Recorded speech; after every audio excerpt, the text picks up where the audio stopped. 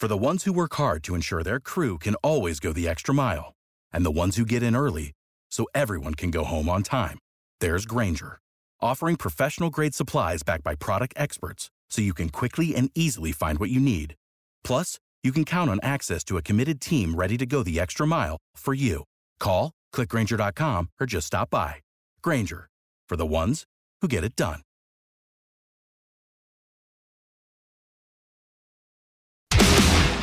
You're listening to Adam Carricker on The Ticket on 93.7 The Ticket and theticketfm.com. Welcome back, ladies and gentlemen, to Adam Carricker on The Ticket, where I, Adam Carricker, do not have a case of the Mondays. All right, ladies and gentlemen, as always, be sure to check out GELandscapesupply.com or call 402-467-1627. Also, I need help. My son is dating. He has a girlfriend. Oh, God. All right. Caller, I got 5 daughters coming up, so this is like my dry run for when I should really be nervous, right? All right. Call or text 402-464-5685. As always, with your questions, your comments, your concerns, the people segment at the end of the show. Also, I would appreciate, what do I do as a dad? How do I handle this? What are the rules? Do I allow him to date? Do I not allow him to date? I actually like the girl. I like the family. They seem really, really nice. They're Raiders fans. Don't care about that. So that's not a plus or minus. All right. Let's talk. We're going to get to Matt Rhule's highlights from his press conference here shortly. Before we do that, all right, I want to put out a tweet or talk about a tweet from @HuskGuys. Give them a follow on Twitter. Also, you can go to characterchronicles.com and get some pipeline jerky as well. I mentioned that because they're the ones selling it. But anyways, I digress. I love Husker fans. So he just put out this tweet, and it says, Minnesota loss. So this is like people reacting after the Minnesota loss. Whoa, season's over. Colorado loss. How people reacted. I'm never watching another game. Then the Michigan loss. Just cancel the program and focus on volleyball. Illinois win. We are in the driver's seat in the Big Ten West, and I don't see a loss the rest of the year. Oh, so true. One of the most accurate tweets I've ever seen in the history of Earth. I love college football fans. I love Husker fans. The passion, the pageantry is what makes it so much fun to talk Nebraska football. You know, there's a lot of teams that people talk about across the country, obviously, 130-plus FBS programs. You'd be hard-pressed to find one that's more fun to talk about just based on the passion and pageantry of the fan base, which is one reason I love talking Nebraska football, on top of the fact that I just love Nebraska football.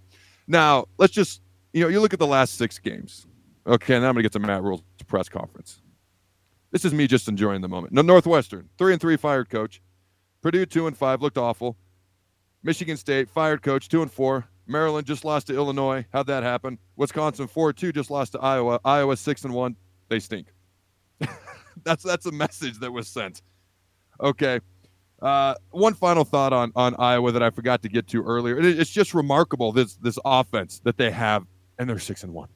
And they're the front runner in the Big Ten West right now, although Nebraska does control their own destiny. They have the 115th ranked scoring offense in the country. Okay, they're worst when it comes to yards per game. They're last. 132nd ranked quarterback rating, 129th in pass yards. Deacon Hill, who has stepped in since Cade McNamara got hurt, is completing 38.6% of his passes. That's like a good 3-point shooting percentage in basketball, not completion percentage for passing in football.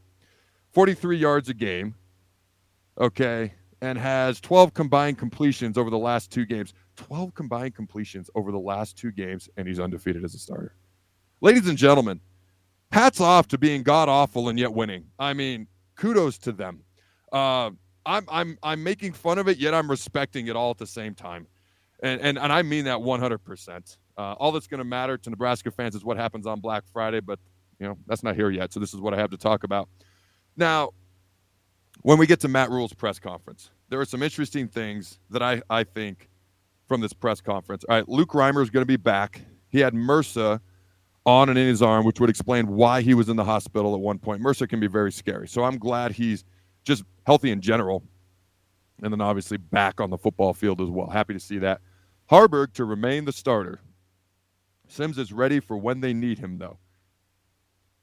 That's the first time all year, other than when Matt Rhule came out and said way back at the beginning of the year, Jeff Sims is our starter, because that's what he said way back at the beginning of the year right after Sims got banged up.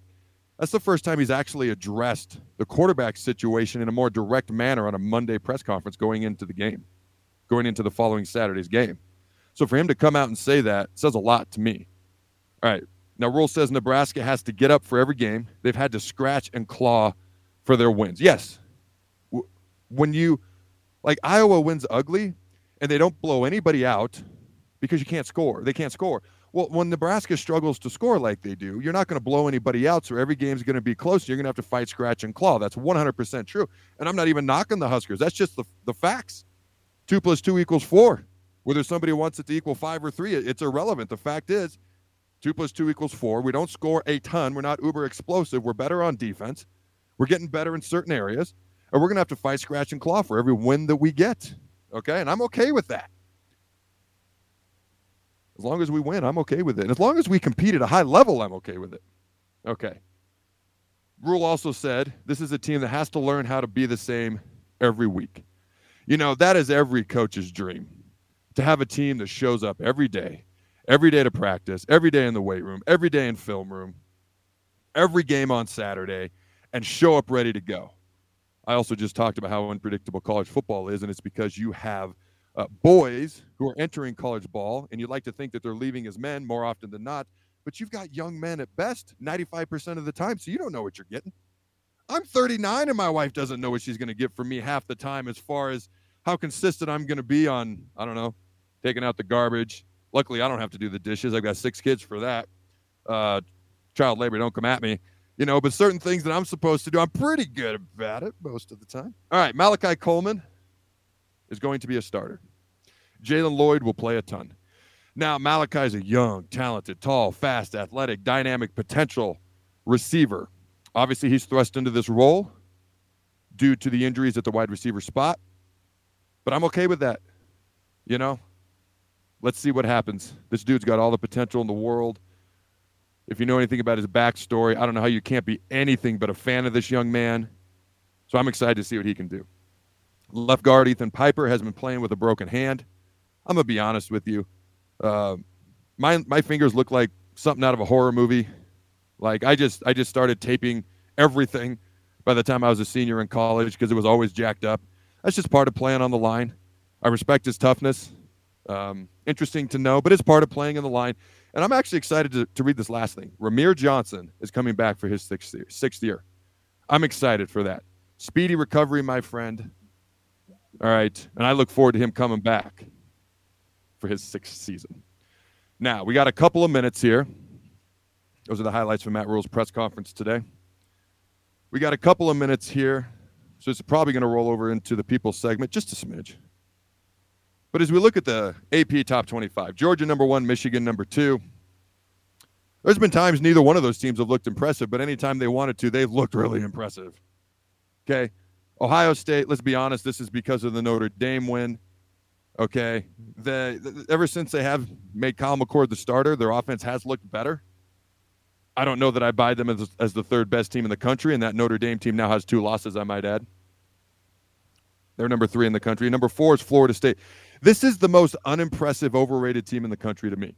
And I haven't looked at this stat in 2 weeks, but 2 weeks ago, there was 27 undefeated teams in the FBS. They had the least amount of total yards on offense of all 27. Power 5, non-Power 5, it didn't matter. There were 2 games where they'd not only been outgained by their opponent, total yardage-wise, they'd been outgained by over 100 yards by their opponent twice. This was a team that needed defensive touchdowns versus Clemson. Clemson missed, I don't even know what the yardage was, like 27-yard field goal, a chip shot from a guy they basically got off the street in order to win. Their win versus LSU. LSU's a good team, but there's nothing special about LSU this year. They have no idea how to play defense. They're the opposite of Iowa. They can't stop anybody. Okay? Their defense is like holding up a cup with a bunch of holes in the bottom and pouring water through it and watching the water go right through the bottom of the cup with all the holes. That's how their defense looks, but man, can they score. And their quarterback is something else. If their defense was average, he'd be in the Heisman Trophy conversation. But I think that win over LSU, which was on national TV, caught everyone's eye, made a great first impression. I think it's led to Florida State being overrated this year. You watch that Boston College game, they got lucky a little bit, at least a little bit. Okay, Washington is number 5. I don't know how they're not ahead of Florida State. Okay, 6 is Oklahoma. I'm fine with that. The only issue I really have is Penn State at 7. I know. Penn State's got Ohio State this weekend. That's where they can really pick up some steam in these rankings. And at the end of the day, if they win the Big Ten East, the Big Ten Championship, they're in. So I get how that works. But all this is leading up to my CFP predictions, college football playoff predictions. So here they are. Number 1, I've got Georgia because they have the easiest path to the playoff of just about any team. Just about any team. And I know they're probably going to have to play Bama in the SEC championship game. And Bama find ways to win. Not exactly wowing anybody right now so far this year. I do think Georgia ends up, and because they're Georgia and 2-time national champs and 3-time, 2 out of the past 3 years, I should say, SEC champs, they're going to be number 1 in the country. Now, number 2, I wrote down Penn State or Michigan. No disrespect to Ohio State. I think those are the 2 best teams in the Big Ten. And here's the crazy thing. This is the best Michigan team that Michigan's had in 3 years. And they've made the CFP the past 2 years. They won the Big Ten championship the past 2 years.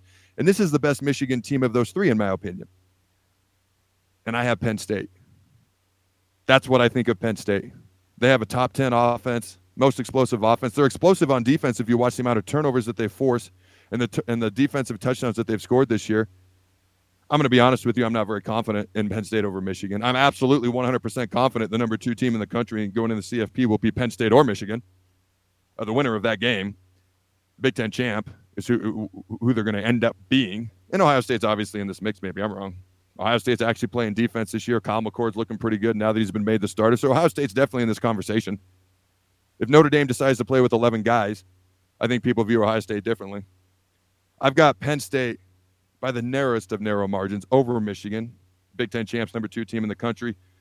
And 3 and 4, 5 and 6 were a little bit challenging for me because you got the Pac-12 champ, you got the Big 12 champ, you got the ACC champ, and who's the top at-large team, wild card team, whatever you want to call them. I got Washington at number 3, but I wrote in parentheses, will the Pac-12 knock itself out? Washington has to play 4 ranked teams in November and then the Pac-12 championship to get in. So I think Washington is one of the top 3 or 4 teams in the country. And I've got them going to the CFP. They're going to lose at least 1 game in November. And if they lose but win the Pac-12 championship, they'll still get in. My question is, are they going to lose 2 of those 5 tough games if you include the Pac-12 championship plus 4 ranked teams? I've got them in. Got to put somebody in. I like Washington. I like what I see. Okay. And then I have Texas. I know I just threw up a lot of bit in my mouth. But they're going to play Oklahoma in the Big 12 championship again, and I think they're going to beat them. So Texas at 4. Now, this is where it was interesting because I look at the ACC champ. I just don't think Florida State's one of the 4 best teams in the country. I'm not even sure they're one of the top 5 or 6. I think North Carolina actually beats Florida State in the ACC championship game. And North Carolina is not a preeminent big name in college football like a Georgia, Penn State, Michigan, Texas, or even a Washington who has a national championship in their college football history. They shared, I believe, with Miami in 91.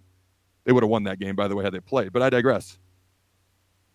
So I think North Carolina, and I looked at North Carolina's schedule. They got some tough teams coming up. They got Duke. They got Clemson. They got a rivalry game with NC State. I think they're going to stumble somewhere and lose a game they shouldn't. But a 1-loss ACC champ should still be in the conversation, especially if they beat an undefeated Florida State team. Of course, I think Florida State could still lose. But I think they're either the first or second team out. Now, I will say this. I actually think the most likely team to get in, who is a non-conference champ, is the loser of Penn State, Michigan. I still think that team, whether it's Penn State or Michigan, whoever loses that game could have an argument they're one of the 4 best teams in the country. Now, if there's a 1-loss conference champ out there, that 1-loss conference champ will probably get the nod over them. Probably. Okay. It depends on what happens these next few weeks, last 6 weeks of the season, 6 or 7 weeks. But I got Georgia, 1, Penn State, 2, Washington, Penn State. Oh, my God, would that be a fun game to watch in the playoff? Texas at number 4 playing Georgia. Okay, and then the first 2 teams out is ACC champ North Carolina and or the loser of the Penn State-Michigan game, who could eke their way into the playoff if some of these other conference champs have more than 1 loss and could get in anyways. You look at Ohio State and TCU, neither one of them were conference champs last year, so you never know what can happen. Anyways, The People segment is right around the corner. Let me know your thoughts. Am I cuckoo crazy? The answer is yes, but do you agree or disagree with me when it comes to the college football playoff prediction? What are your questions, comments, concerns? And my God, help me with this dating advice. We'll be right back. Don't go anywhere.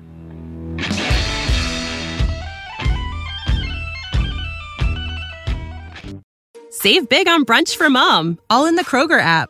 Get half gallons of delicious Kroger milk for $1.29 each. Then get flavorful Tyson natural boneless chicken breasts for $2.49 a pound, all with your card and a digital coupon.